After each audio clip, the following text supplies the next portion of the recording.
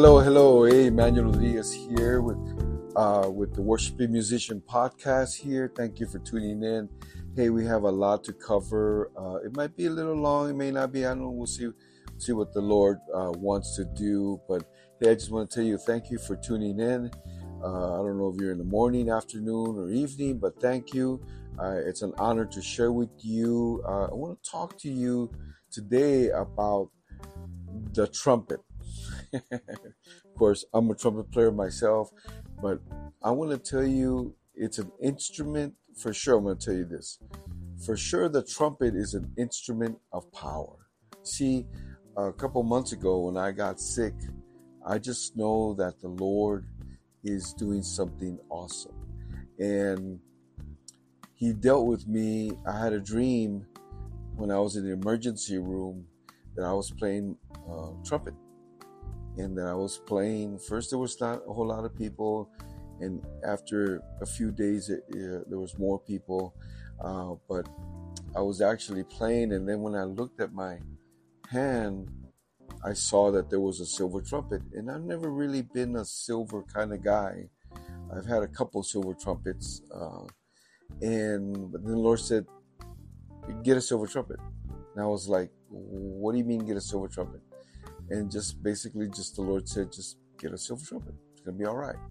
And I said, okay.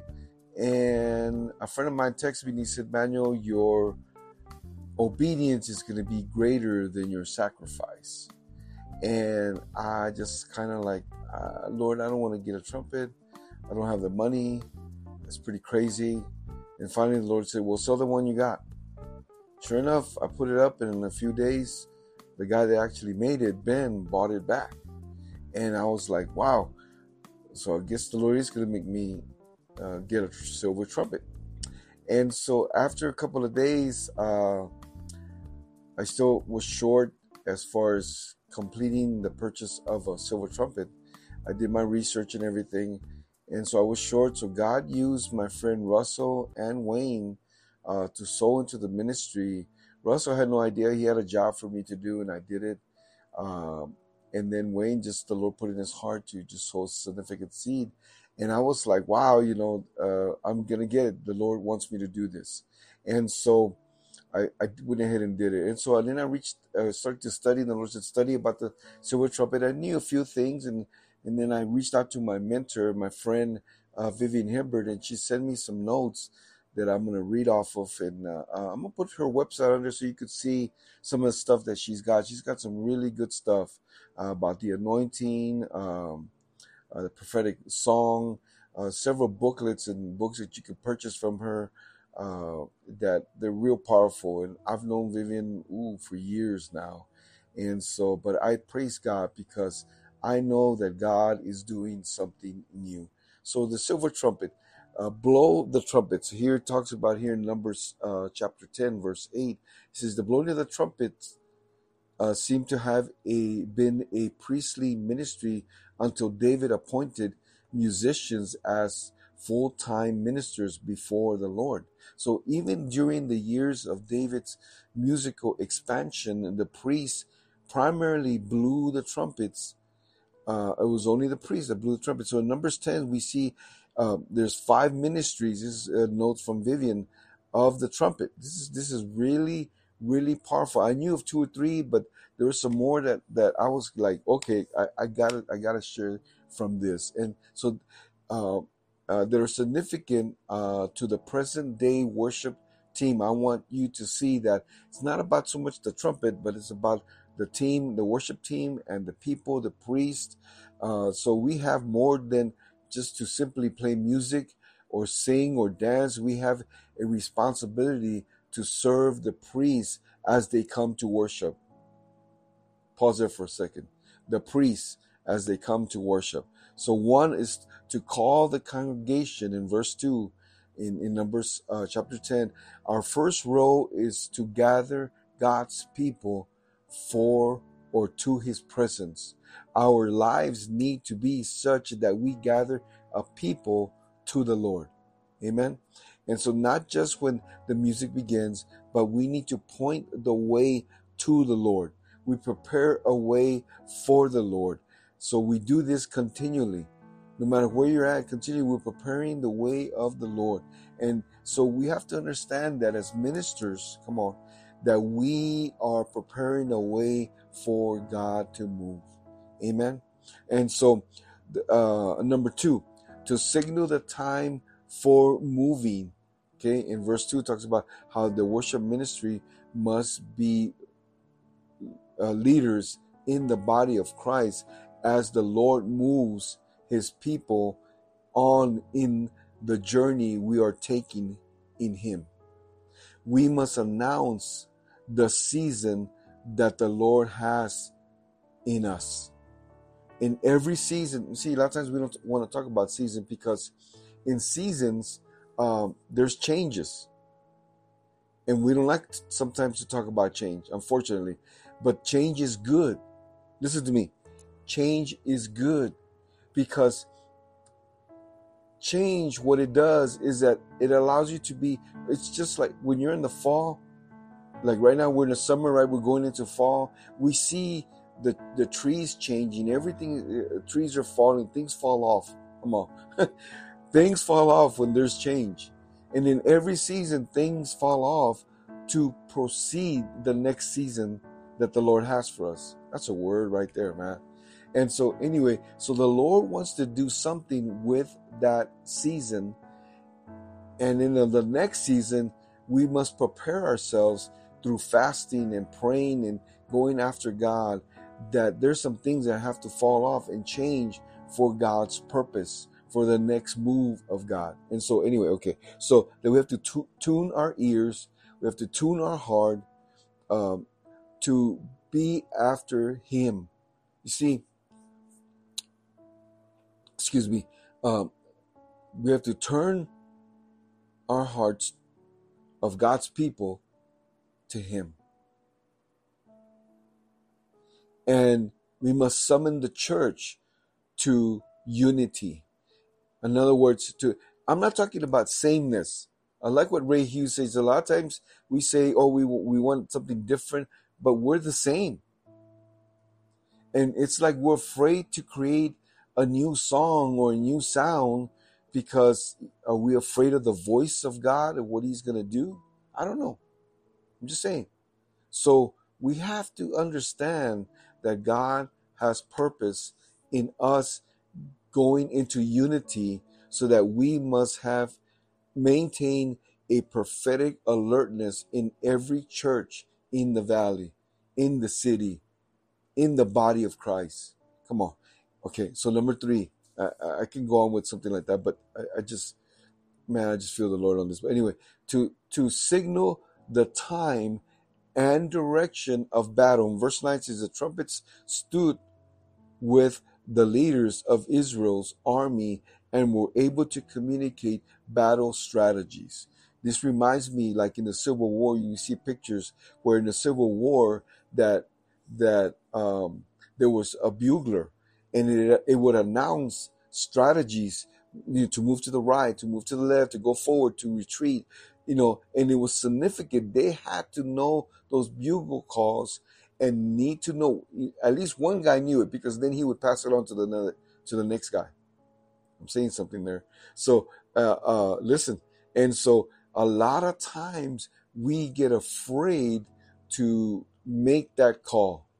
And the thing is that when you're in a battle, in Corinthians it says, how will they know if the trumpet doesn't sound that there's a battle about to happen, that there's something that needs to be sound, an alert, so that we could move to the next place, to the next direction. And so we were at the desert, and the Lord began to show me that there's an army that is marching. And I won't get into much of that because there's something that I want to release, but it'll be maybe later on or on a podcast. But this is just so powerful that there's something powerful about the march and marching forward. You don't march backwards. Oh, anyway. So, praise God. All right. So, I had to change a little scene here. But, and so then the trumpet will sound. I have to get my horn. We do not, just remember, we do not fight against flesh and blood. But our battle is clear that worship ministers will always be at the forefront of the church's battle in the earth, on the earth. And so we got to know strategically where we're at and what the battlefront looks like. And so, number 4, to prepare for and announce the days of celebration. Come on. So in our church, we have a celebration coming up this month, celebrating 30 years. Come on, 30 years, meaning maturity. I'm not going to get too much into that, but because at the age of 30, that's when Jesus started his ministry. He was already then physically, mentally, spiritually mature, ready to take on the responsibility for the task. Anyway, I said something there. So feasting and rejoicing in the presence of the Lord, there is fullness of joy. Come on. Fullness of joy in the presence of the Lord. There is no joy greater than the joy that is known in the presence of our God, of our Lord. As worship ministers, we must become the leaders of celebration, come on, in the church and in the world. When the trumpets were blown to announce the times of festivals and celebrations, they were also to remind the people of God's faithfulness, of God's covenant he made with us, as we also made a covenant with him. So to accomplish, number 4, to accomplish and the sacrifices and offerings in verse 10 in Numbers 10, that worship ministers assist the whole congregation, come on, of priests. Remember, we're a royal priesthood. We've been called into what God's called us to be, and they are to bring their lives before the Lord in praise and in worship. Notice that the trumpets were made of silver, which this is represents redemption. Come on. Worship ministers all needs to be saved by the grace of God, not simply by talented musicians or talented musically. Not only were the trumpets made of silver, but they were to be beaten, and they were also to be hammered into a beautiful musical instrument, a beautiful trumpet. So this represents the continual work of God in our lives as he makes us beautiful in his image. You see, now if in the natural, the silver, if it's put in the fire too long, it breaks. It doesn't become useful. But with God, he knows the exact amount how much he could put the fire on us. Come on, somebody, and knows how much we can handle. He will not break us. He will not beat us or hammer us down. He is merciful. His mercy endures forever.